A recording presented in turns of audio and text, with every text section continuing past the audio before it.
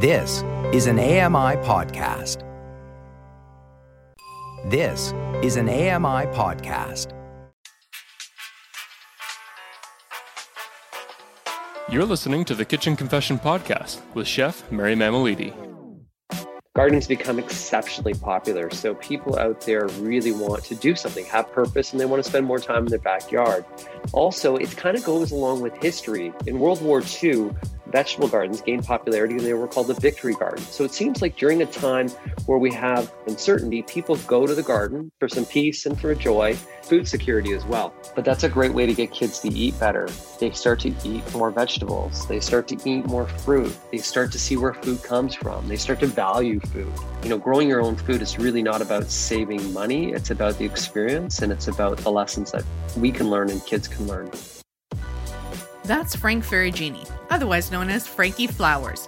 He's an award-winning horticulturalist, best-selling author, and our favorite weatherman.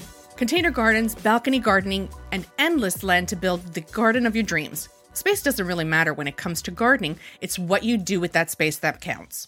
Anyone can be a gardener. Well, we're going to find that out today. At least I hope so. Thanks for coming on the show, Frank. It's great to be here today.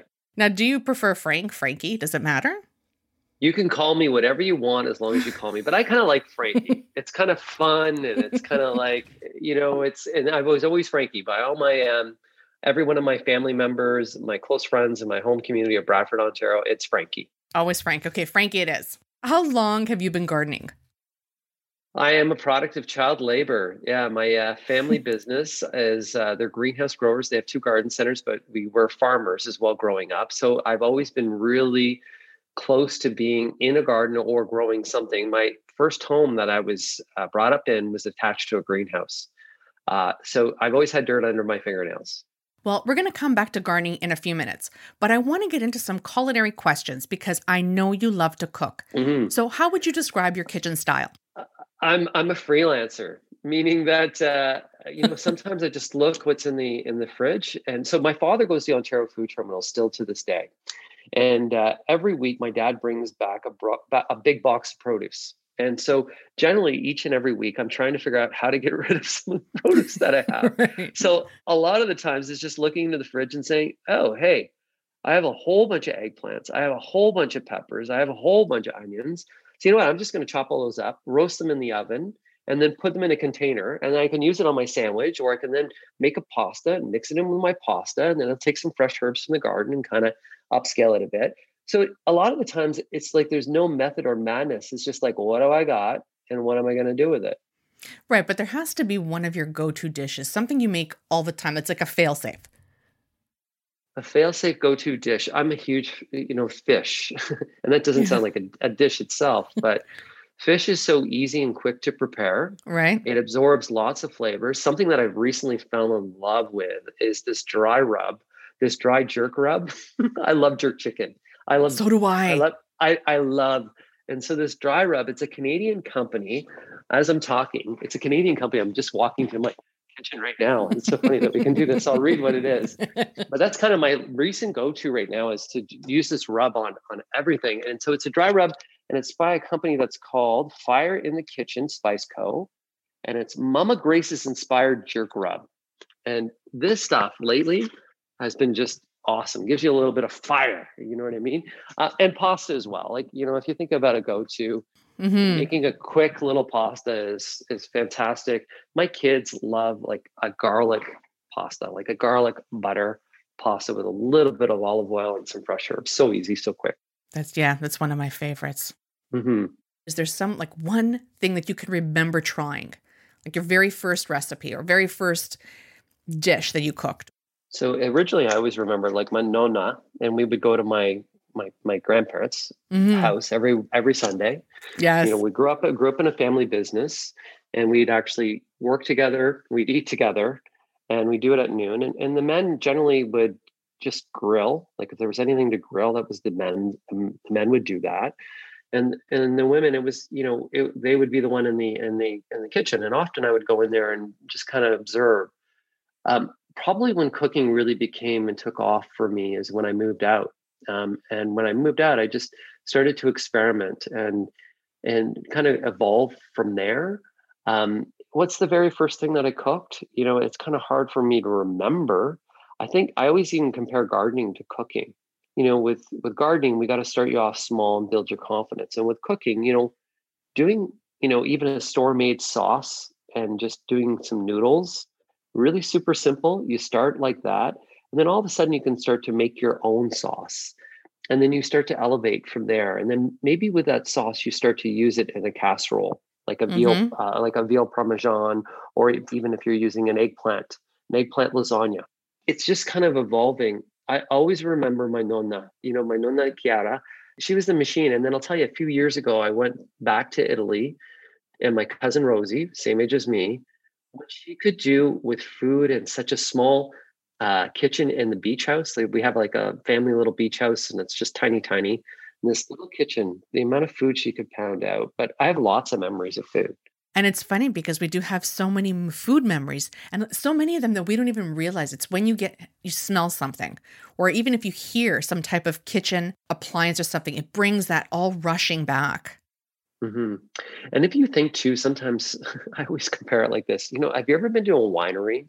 Yes. You go to a winery and you have a great meal and you enjoy some beautiful wine. And then you say to yourself, that wine was so good, I'm going to buy a case of it. And then you bring it back home and it doesn't taste the same. Oh my gosh, we did that with Italy. Right.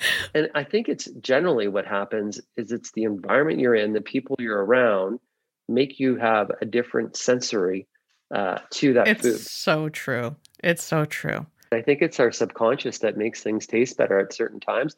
Could be the environment of people you're around. And sometimes even a meal can remind you of just a conversation that was held. So you can look at something and you say, I remember that conversation, or I remember that person.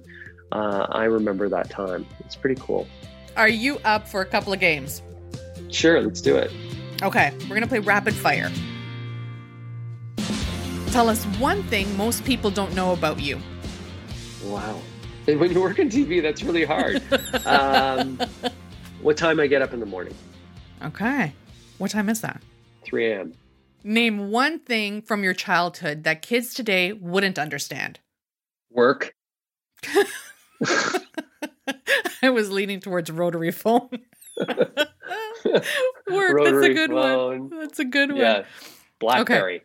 Yeah. BlackBerry, right? Pager. Disco Beach at Acapulco. Okay, name or sing a song that always puts you in a good mood. Oh, you know what? I this morning we talked about this on the morning show. It was Easy by the Commodores. Oh yeah. Just like Sunday morning. Yes, I like that one too. Describe parenthood using only a movie title. The Outsiders. That's a good one. Would you rather go camping, hiking, boating, or dancing? Dancing. I would have put my money on that one too for you. Well, especially now during this pandemic. Yeah. This is the one thing I really miss with a group of friends. I really miss it. What changes have you noticed in home gardening during this pandemic? Gardening's become exceptionally popular. So people out there really want to do something, have purpose, and they want to spend more time in their backyard. Also, it kind of goes along with history. In World War II, vegetable gardens gained popularity and they were called the Victory Garden. So it seems like during a time where we have either a world challenge or uncertainty, people go to the garden for some peace and for joy, and as well to secure food, about food security as well. So herbs, vegetables, fruits, very popular. Plant collectors right now too. A lot of the millennials are collecting indoor tropical plants and spending up to $3,000 on one plant. What? Yeah. You're kidding. No jokes. Okay, so what's a $3,000 plant look like?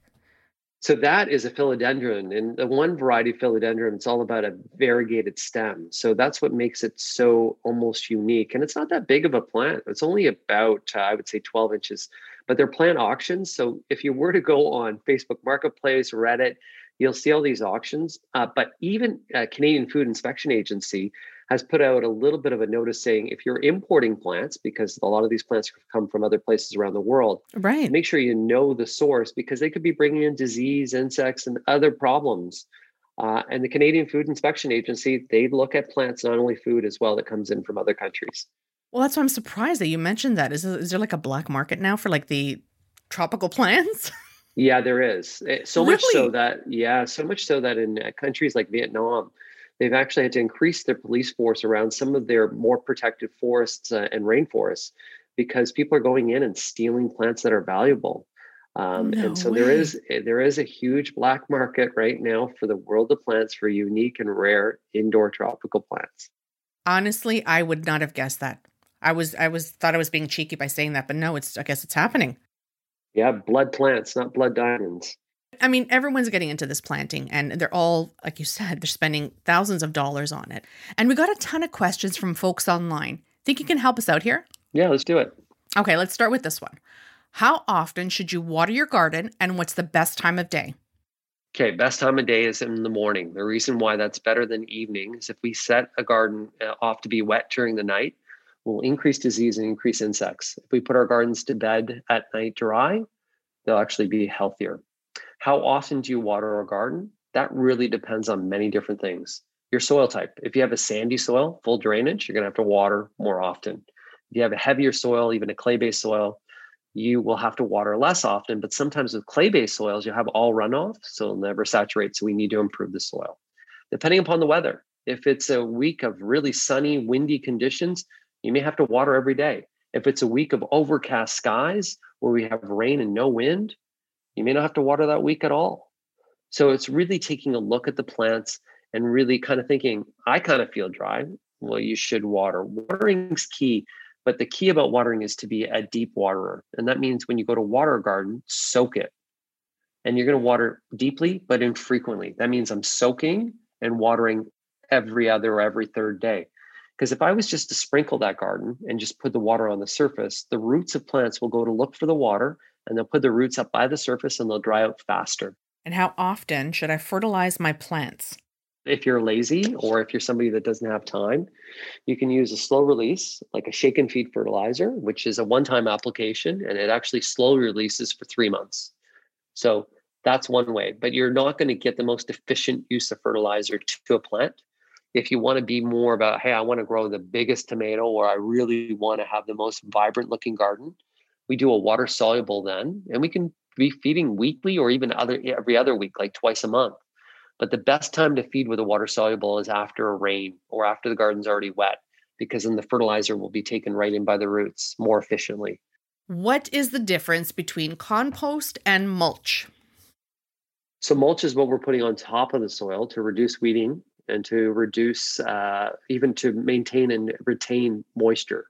So cedar mulch is an example. Bark chips could be a mulch. Even stone can be a mulch. Compost is what we're putting into the soil. So with many mulches, they become compost as they start to break down. So all those wood type mulches will break down into the soil and become compost. But compost is generally organic matter that we're adding into the soil. So we can use leaves in the fall and we can use them over our garden, which will work as a mulch. So they can be shredded and be used on the top of the garden to reduce the amount of erosion that would happen from wind when we don't have when we have high winds in the wintertime. And then what will happen is we'll till those leaves into the soil and they become compost. So there are two different methods, but sometimes they're closely related. Is it too late to do some indoor seeding? So it's too late if you're going to be doing tomatoes and peppers for this time of year.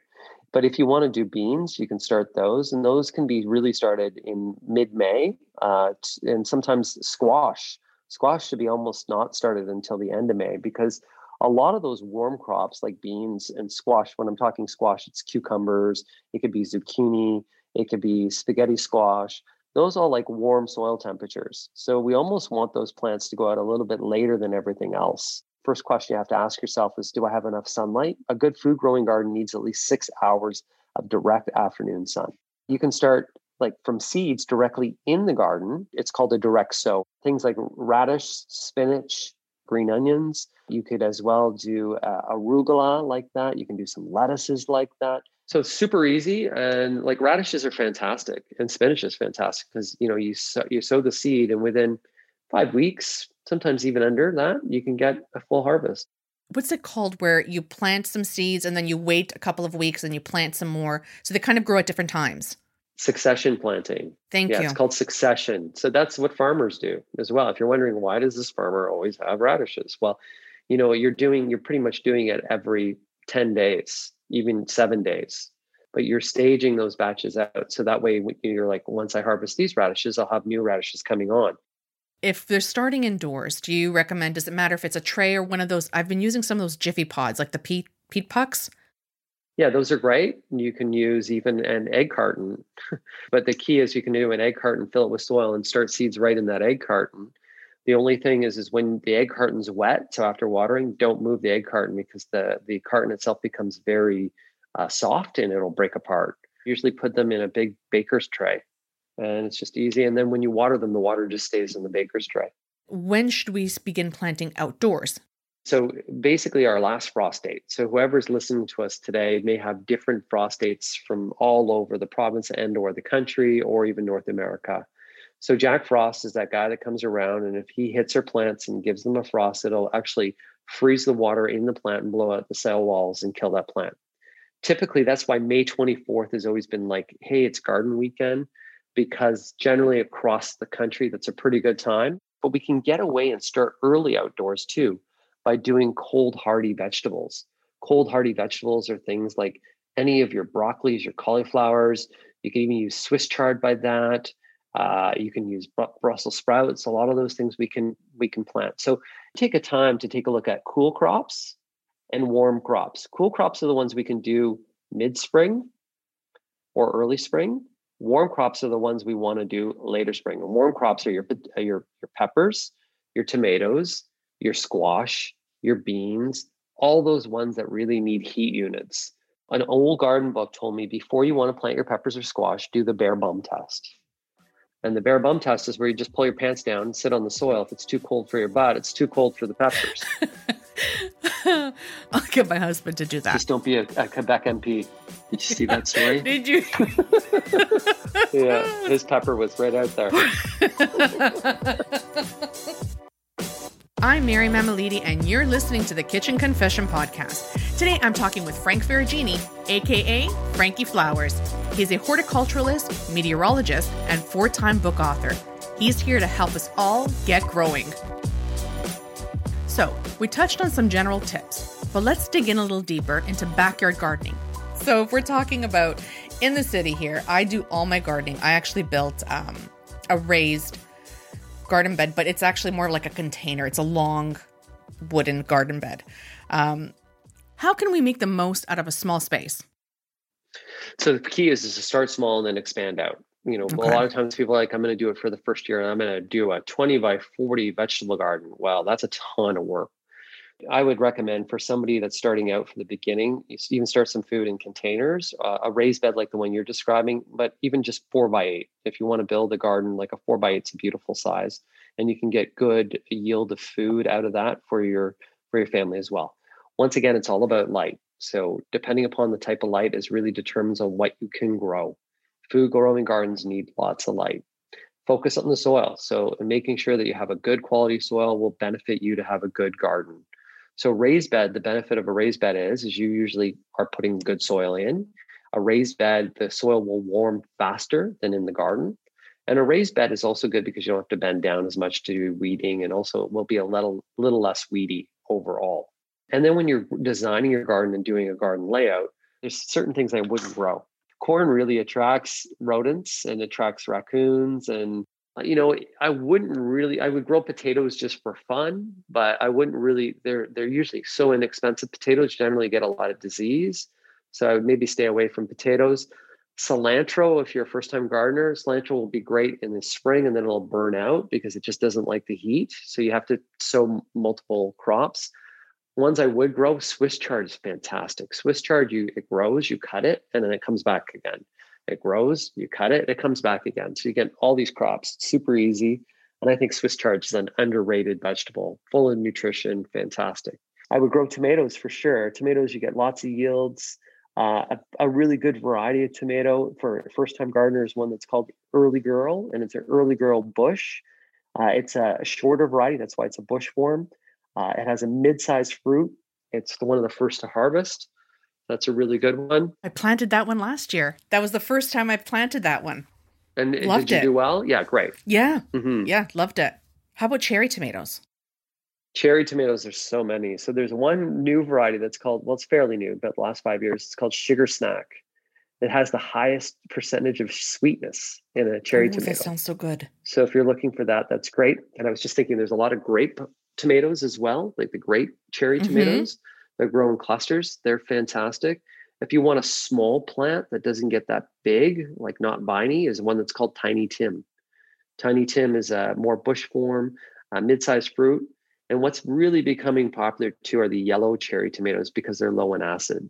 I love cherry tomatoes. I love planting them. It's just because it's like nature's candy. Candy. Like Yeah, it yeah. is. And because we have a small yard, I'll walk by, we'll grab some and just snack on them while we're out there.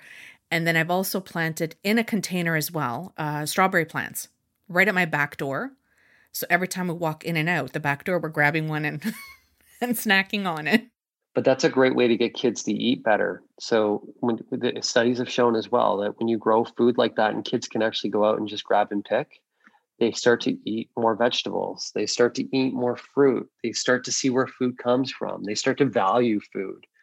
So to me, growing your own food is really not about saving money. It's about the experience and it's about the lessons that we can learn and kids can learn. Okay, then what vegetables are best suited for container or raised gardens? There's so many. So as we were mentioning, eggplants. There's even a cucumber called Space Saver cucumber.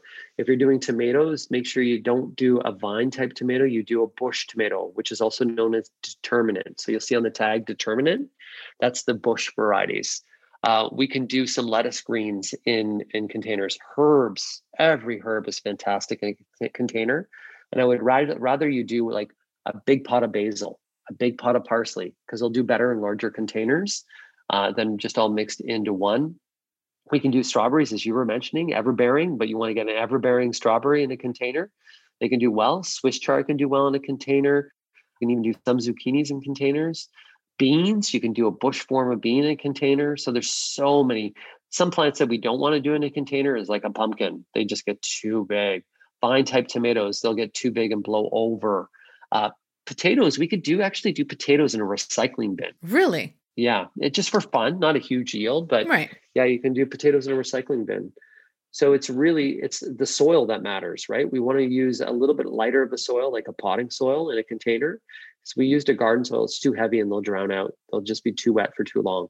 Okay, and then how about planting plants together and which we should and which we shouldn't? Because I plant my tomato with my basil. I mean, I cook them together. So I'm guessing that they're okay to plant together. Are they? They are. Basil and tomatoes are a fantastic companion plant. The reason why is number one is they repel aphids. Basil helps repel aphids off your tomato. Some people say it makes your tomatoes even taste better, but there's no real science to that. But there's two plants that we shouldn't plant close to each other, and that's anything that sounds alike, don't plant them together. So potato and tomato, don't plant them close together. And the reason for that, they're both from the deadly nightshade family. Oh. So Giselle and Tom Brady will not eat them. I don't know if you knew that. Giselle and Tom Brady do not eat anything from the nightshade family. They're both robotics. They're robots anyways. They're not real people. I'm just really jealous of them. That's a whole other story. But the reason why we don't plant them close together is that if they'll attract the same insects, the same diseases. So they're really not good companions. So that's what we're looking. If you think about a fantastic thing that Indigenous people do, which is called the Three Wise Sisters, it's a perfect example of companion planting. So you plant corn, and then beside the corn, you plant a bean, and then underneath you plant squash. So what happens is the bean grows up the corn. The bean actually puts nitrogen in the soil, so actually feeds the corn, and then the squash shades the root system. And they all work perfectly in a small space. Wow, that is so brilliant. That's the Three Wise Sisters. Yeah, it's pretty cool. It's still a planting technique that is done by Indigenous people right across North America. And I want to bring up, this is something that I grew up with and I saw it everywhere. And surprisingly still see it today. Can you plant vegetable gardens in your front yard? Oh, yeah. So there's something that's called potager. So the pottage garden. Potager in French means soup. And what's soup? Soup is a mix of everything, right? So there's no rules where we can't plant vegetables and flowers together. So in the front yard, we could actually, like eggplant, if you look at eggplant, that's like a sexy looking plant. It has this really cool felty kind of foliage. It has this purple bloom, and then it has this black fruit. So pretty. Yeah, and you can get a variety called little fingers that are more like cylinders. They're really quite nice. And if you underplant it with some purple flowers, like a purple trailing calibracola, which is a million bells, you have a really nice looking container. Nasturtiums, that's an edible flower that you can intermingle. And yeah, you can put vegetables in the front yard. And now it's becoming on trend. And many urban places, people are repurposing their little plot of land and planting vegetables. And there's even lots now that are sharing. So what they're doing is they're planting, and then they're sharing it to people that are needing food. There's no rules in gardening. Your neighbors always will have an opinion, and don't worry, your neighbors will always have an opinion. Let's talk about pollinators for a little bit. Mm-hmm. What are some of your favorite varieties to attract those pollinators in our garden? So one thing that a lot of people think is like red or yellow would be a great color for pollinators. Look for plants that are blue.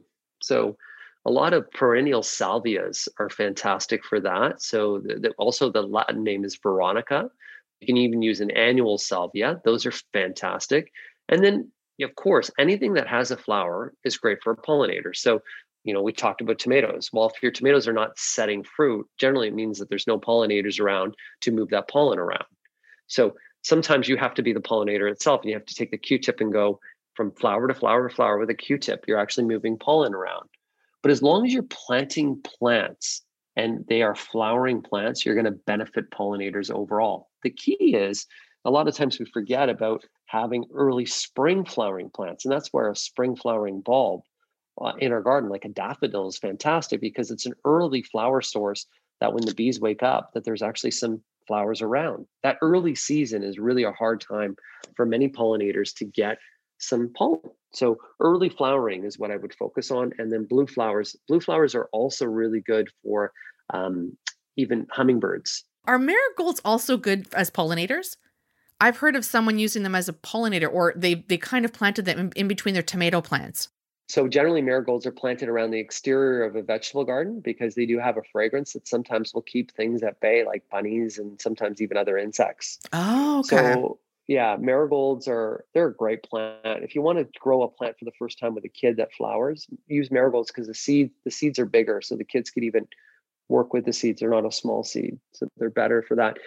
Interesting fact, marigolds too, the flowers of marigolds sometimes are actually harvested by farmers and put into the feed of chickens. And the reason why is it makes their yolks brighter. Oh, I get that. Okay. That's interesting.